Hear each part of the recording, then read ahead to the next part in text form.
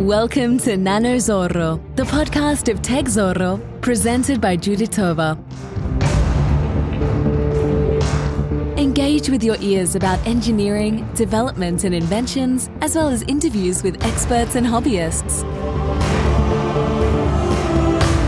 You will learn to make better decisions with your designs, programs and manufactures in order to optimize and develop your products and services, or just for fun.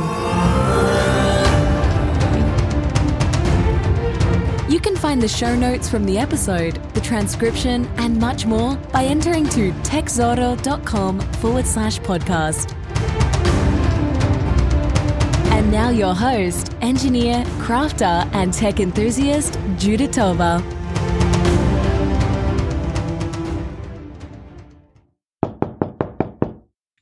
If you like this podcast or the blog, and you do want to support the show, go to our site in Patreon to contribute with a monthly donation.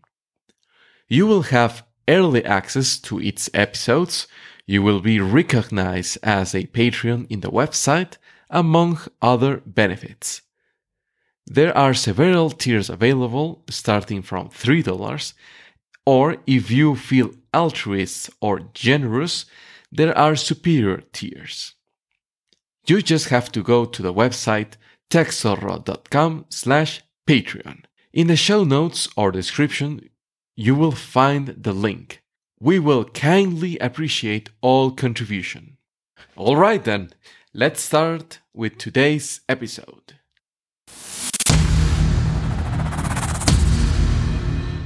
Welcome to a new episode of Nano Zorro.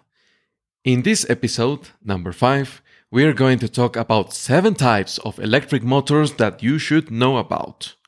In recent years, electric motors have gained more popularity with all their advantages, more silent operation, and they can operate in closed rooms. They later require less maintenance. And, with the new, let's say, revolution of batteries, it is more interesting than ever before to use electric motor to multiple, let's say, instances. But there is certainly not just one type of electric motor. Each of them, as we're going to see, have their own advantages, their weaknesses, their area of fields of appliances, and for many reasons, you should know the criteria when each of them should be used. So let's jump into it.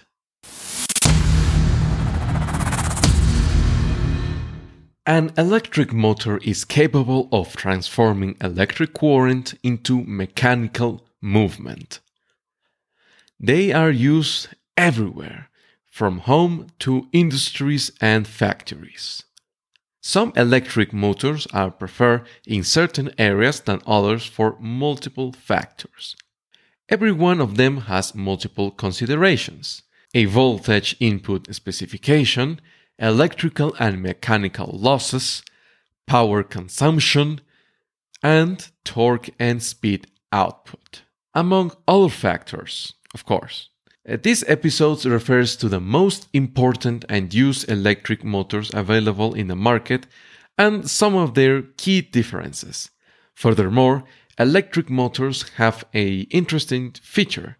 Some of the energy given can be restored back to the grid or battery as if it were being stopped. This is called regenerative braking, and I will leave a link in the description or in the notes of this episode so you can check it out. Types of electric motors. The most important criteria for classification of electric motors are the input source of energy. Thus, motors can be are classified in 2 big groups: alternating current motors and direct current motors. Let's get inside the first one.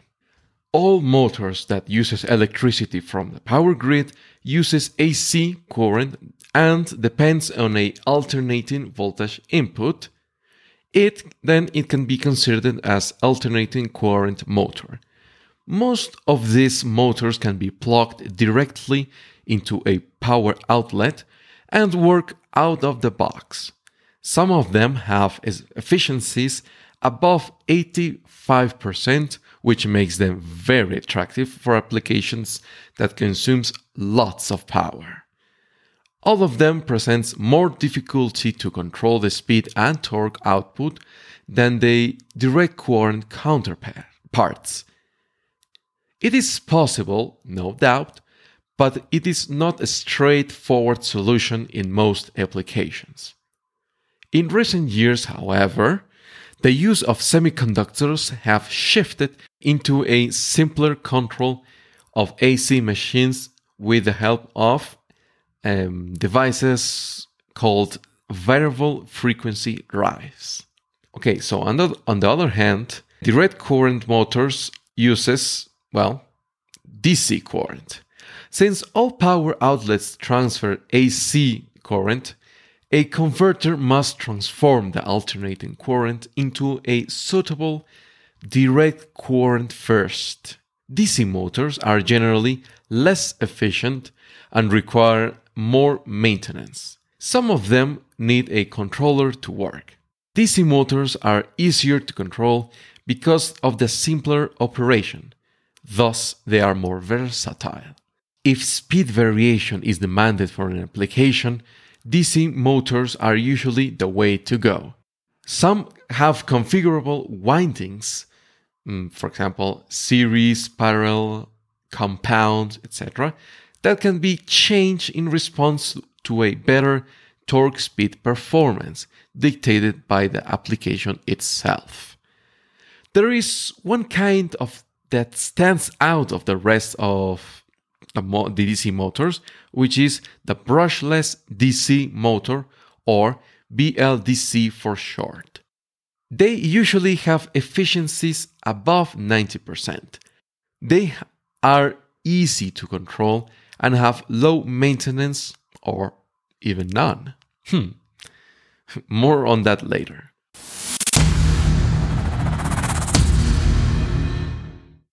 Popular electric motors.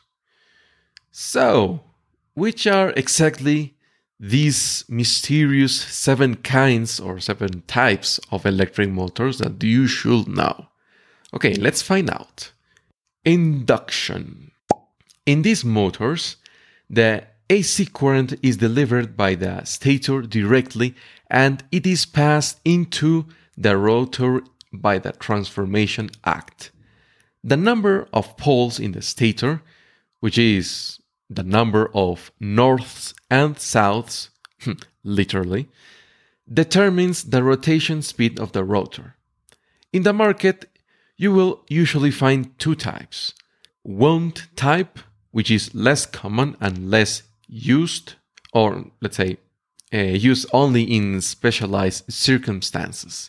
And squirrel cage, which offers built simplicity and robustness. Well, inside our induction motors, we have 2 subtypes depending on the input connection. Single-phase induction motor.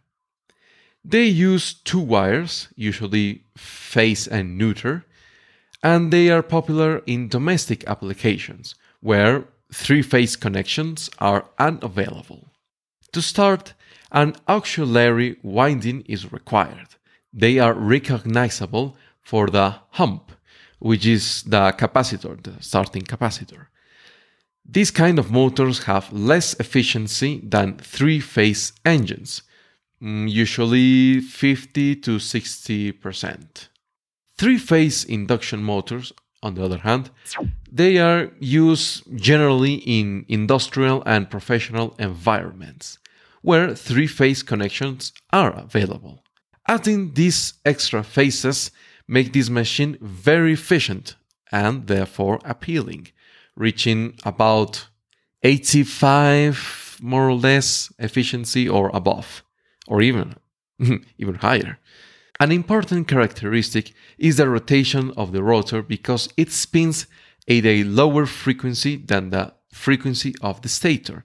This concept is called slip and is measured from 0 to 1, and it could be therefore considered as a percentage of slip.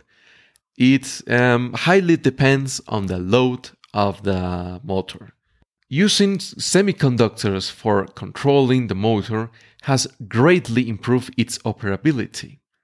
Variable frequency drives solves some drawbacks and issues that were present in this motor, such as high peak current starts, torque-speed ratio, and many more.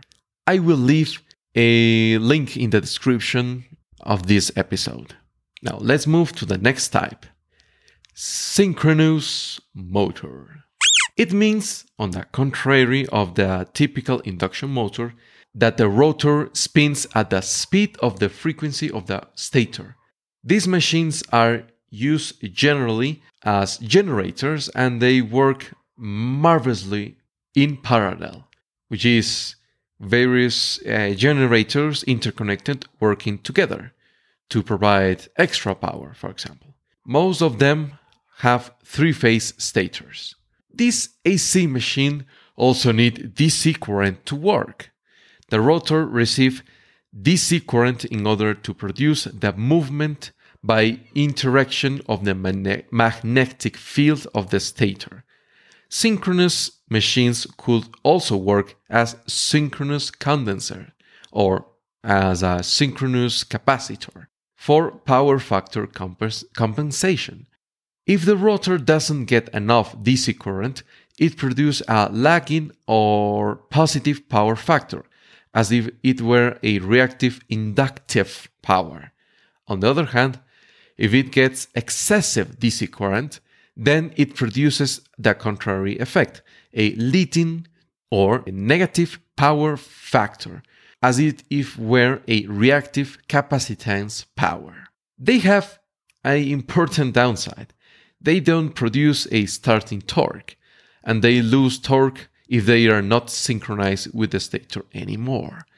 One method to convert it into a self-starting machine is to add a damper winding. Next, the brushless DC motor. It shares many similarities with a synchronous. It is built with permanent magnets, which replaces the need of DC current for the rotor. The efficiency is greater than the three-phase induction motor, most of the cases, and has higher power per weight ratio. The input voltage, as the name suggests, is direct current, which works better with battery or also other DC power supplies. It requires a controller to work, which increases the price but increases the speed control maneuverability. Some models have sensors to detect the position of the rotor, especially of slower motors. On the other hand, higher speed motors, such as used in drones, are sensorless because they are able to detect zero crossing among the coils, which means, talking in English, they can detect when the positive voltage of a coil crosses to zero or vice versa. The next electric motor is the brushed DC motor. They are simple motors, and their speed and torque control is especially easy. It was achieved by the variation of voltage in the armature and field coil. Before semiconductors, applications, and tools, these motors were used whenever a speed variation was needed. They are not limited to small handheld motors. They could be also present in industries with several kilowatts of power.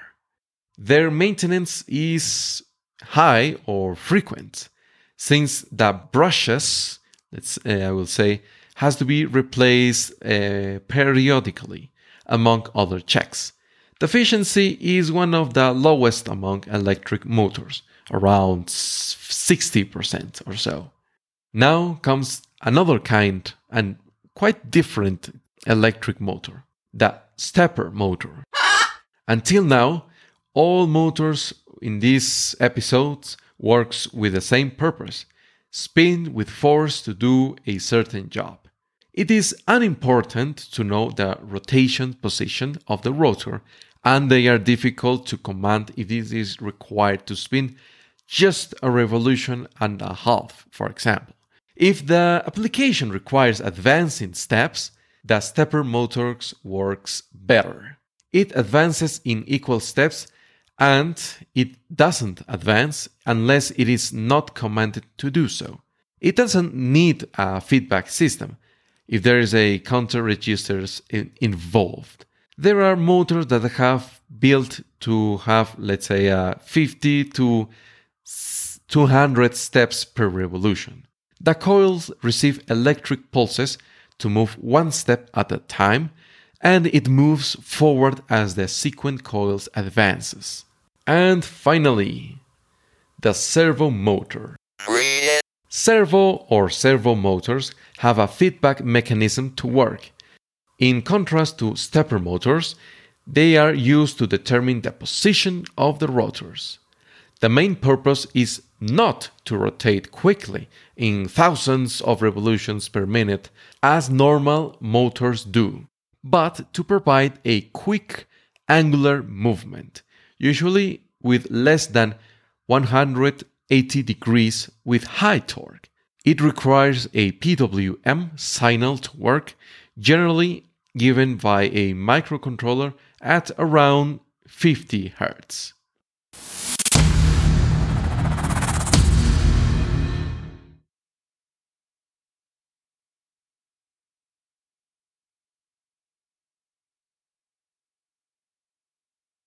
As conclusion, there is no one motor fits all application invented yet.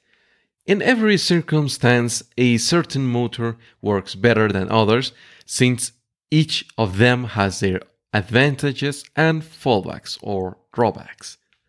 It is therefore important to use their criteria to understand where it will perform better. And of all these motors said in this episode, which one of them have you already used? Which one is your favorite? I will leave a link in the description where you can comment in the blog TechZorro your favorite motor or any experience, the outstanding experience that you have had with these motors.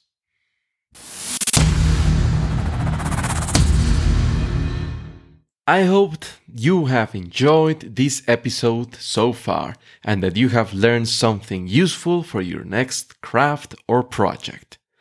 Before you go, I just need a favor from you. Go to the application where you are hearing this right now and leave us your honest review and a like or a rating from 1 to 5 stars. This way, more people will be able to find this episode and enjoy it as well. It will mean so much. Juditova says goodbye. Until next time.